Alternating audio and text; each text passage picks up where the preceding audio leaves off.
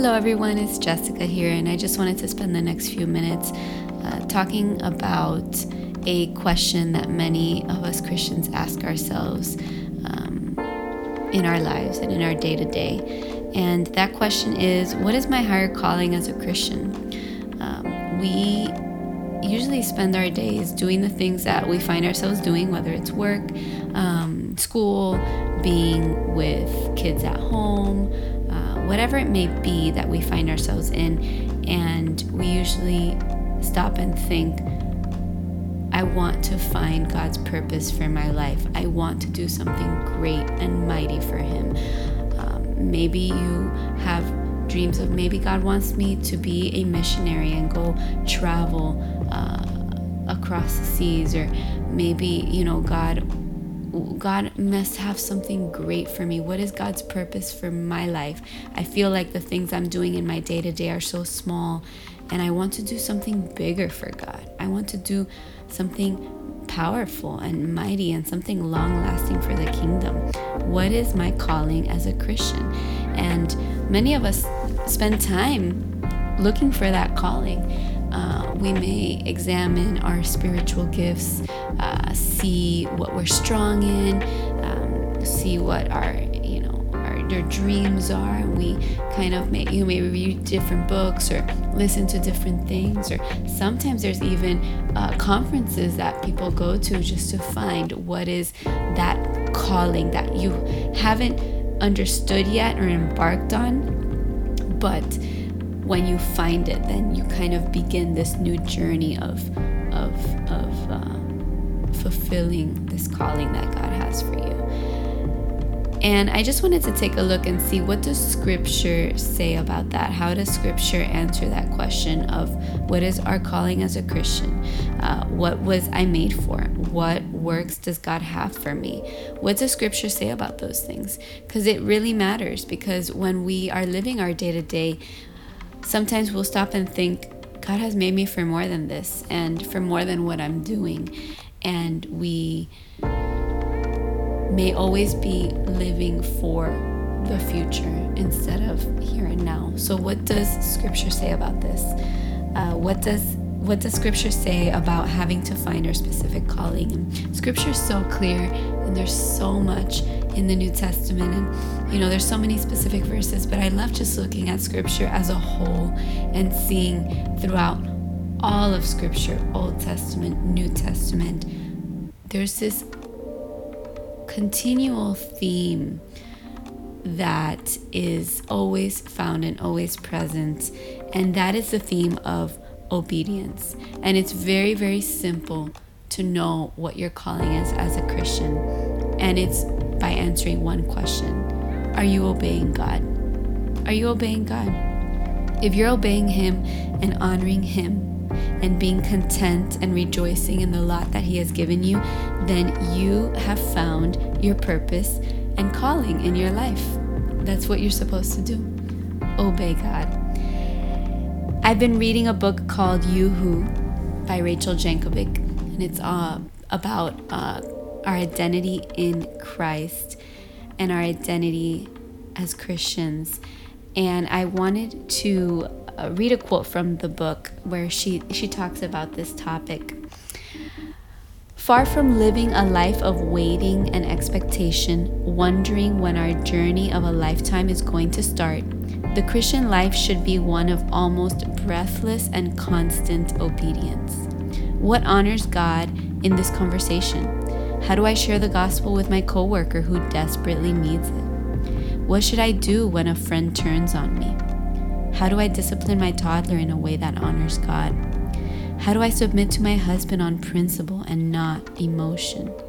How do I love my wife like Christ instead of selfishly? What should I do about this hospitality opportunity that I don't want to take? How do I lay my life down for my friends here?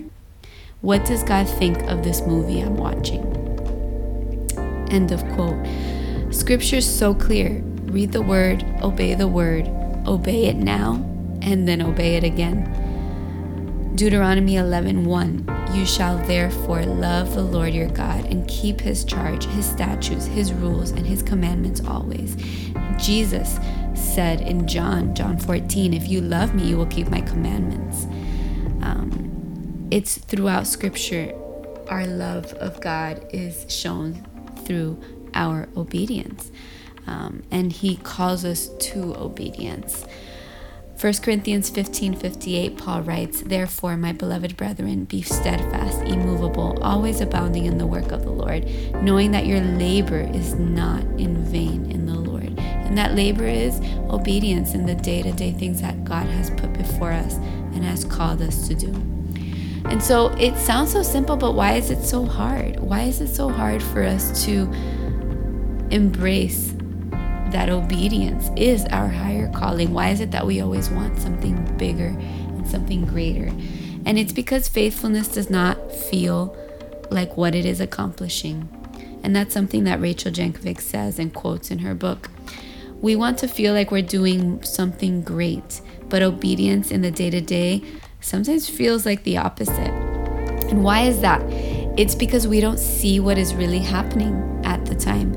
We don't feel like great things are happening even when they are. We don't see the full picture like God does.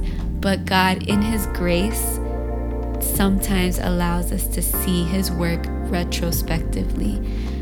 He allows us to see in retrospect how being faithful in that little moment led to great things. Looking back at steps of obedience we made, we can see how God has worked in a moment that did not feel important or critical or planned. When we look back, we can see him in it.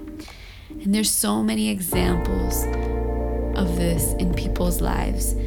Some that come to my mind automatically are some famous people. Corrie ten Boom is one of them. She and her family lived normal, I would almost want to say a little bit of boring lives.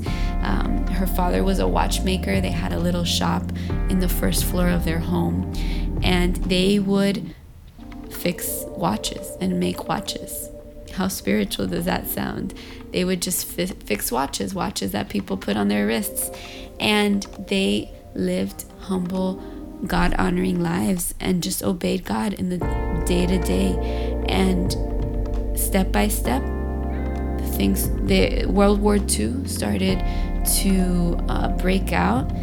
The Jewish people were being persecuted, and they found themselves with the opportunity of protecting and hiding some Jewish people, and they helped those people escape from the Nazis. And they opened up their home and allowed them to live in their home and hide in their home. And all of those little steps of obedience that they took, which to us seem like huge monumental things, for them it was just day to day, inviting one person over, keeping one person under wraps in their home, giving them dinner, led to a life of Corrie ten Boom of ministering to people and using her testimony and all of the things that she went through to inspire faith in so many people and love for God in so many people. Another one that I love is Elisabeth Elliot. She was also just a simple young girl who went to college, Christian college, met her husband there. She studied to translate the Bible into different language. She got married. They decided to move to Ecuador as missionaries. Her husband was killed and martyred, and she decided that she wanted to forgive the tribe that killed her husband and lived with them for a few years.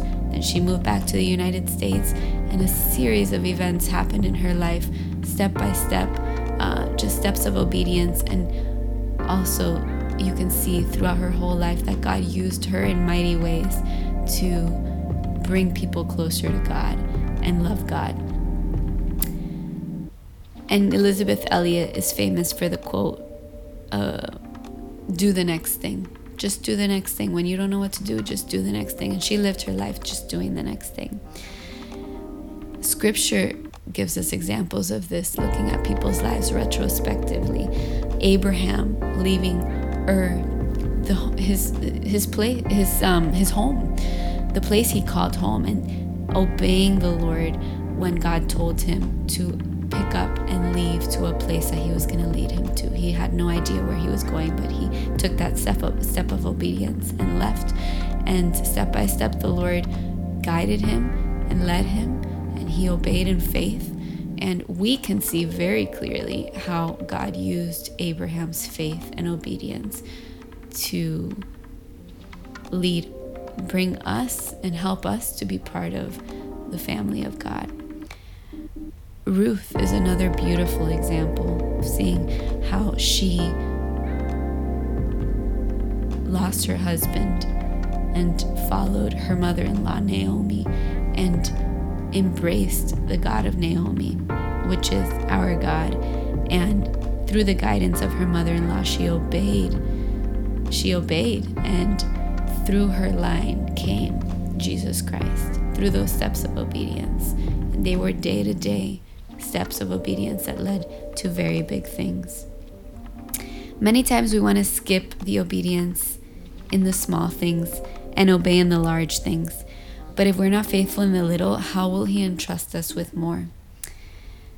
To quote again Rachel Jankovic, she says, people who do something monumental for the kingdom usually do it because it was simply the next step in the path they had been walking along faithfully for some time. So big things happen when we walk just taking the next step and the next step and obeying in the small things in our lives. And I just wanted to end I've been listening with my toddler some songs that just go through some questions and answers of the Christian faith. And one of them is a simple song, and it just asks, how can we glorify God? And the answer is by loving him and obeying his commands and law. And it's really that simple. How do we glorify God? By loving him and obeying his commands and laws, and obeying him in the small day-to-day things that he has placed before you right now. Thanks for listening, and may Christ be ever increasing in you.